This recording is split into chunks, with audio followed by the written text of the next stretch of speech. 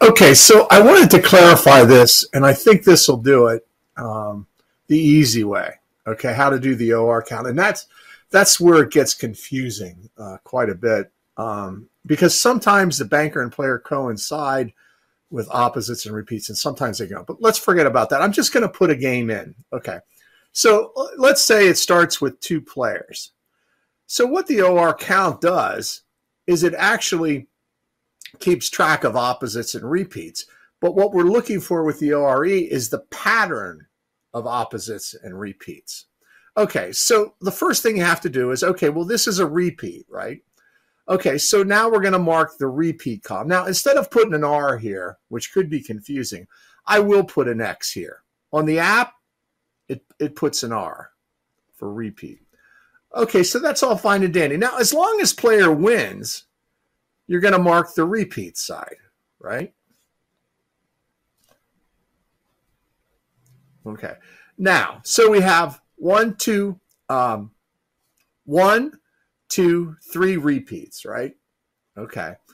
1, 2, 3. Now, let's say, for instance, it goes over to banker. Okay, so that's an opposite. So we'll put an X there. Okay, now what you do to count this is, okay, so -1, -2, -3, right? Okay, and then here it went over to an opposite, okay? So then that brings the count up to -2. Okay, so with this pattern, it coincides. Like you have 3 repeats and then you have an opposite, okay? Now, if it goes opposite again, for it to go opposite again, you got to put player's got to win. That's the whole trick to it. Now, look here. This is the count's repeat.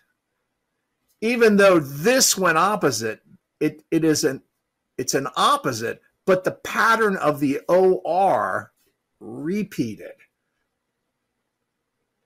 Okay? So if it goes like this again, that's an opposite. So the pattern of the OR repeated. That's where it gets confusing when you get in the zigzag runs. Okay. So now let's say, for instance, it goes here on banker. Well, now that's a repeat. So we mark a repeat. But in the OR count, that's an opposite. So the count is made from this, not from the opposites and repeats. So we have 3 repeats, okay? 1, 2, 3. That's -3. And see, we're counting this pattern. There's an opposite, -2, an opposite, -1, -3, -4, okay? And then an opposite, -3. Of course, if whatever cap you use, you would stop here. If it was cap 2, this would be -2, -2, -2. You just cap it at 2. Again, -1, -2, -3, right? -1, -2, -3. An opposite on the pattern of the OR, okay? An opposite is plus, okay? So now it's -2. Then we had a repeat, okay? So now it's -3. Then we had another repeat. Now it's -4. Here we have an opposite, okay? And that's -3. If they're capped, it's -2. It is related to this, as this tells you whether it's an opposite or repeat, okay?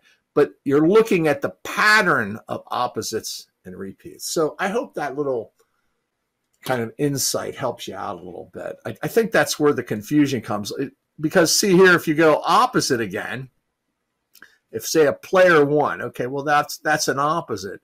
So you got to mark opposite here. And it's an opposite on the OR count too, okay? Well, now let's say it goes again. This is where the confusion comes in. If it's banker, well, that's an opposite. But it's a 2 in a row repeat on the OR count. This is what you're drawing the count from. If you were just strictly looking at this, this would be a 3 in a row, a 3 in a row, a 1 in a row, and a 2 in a row. And that, of course, doesn't coincide with this. Okay, I hope that helped.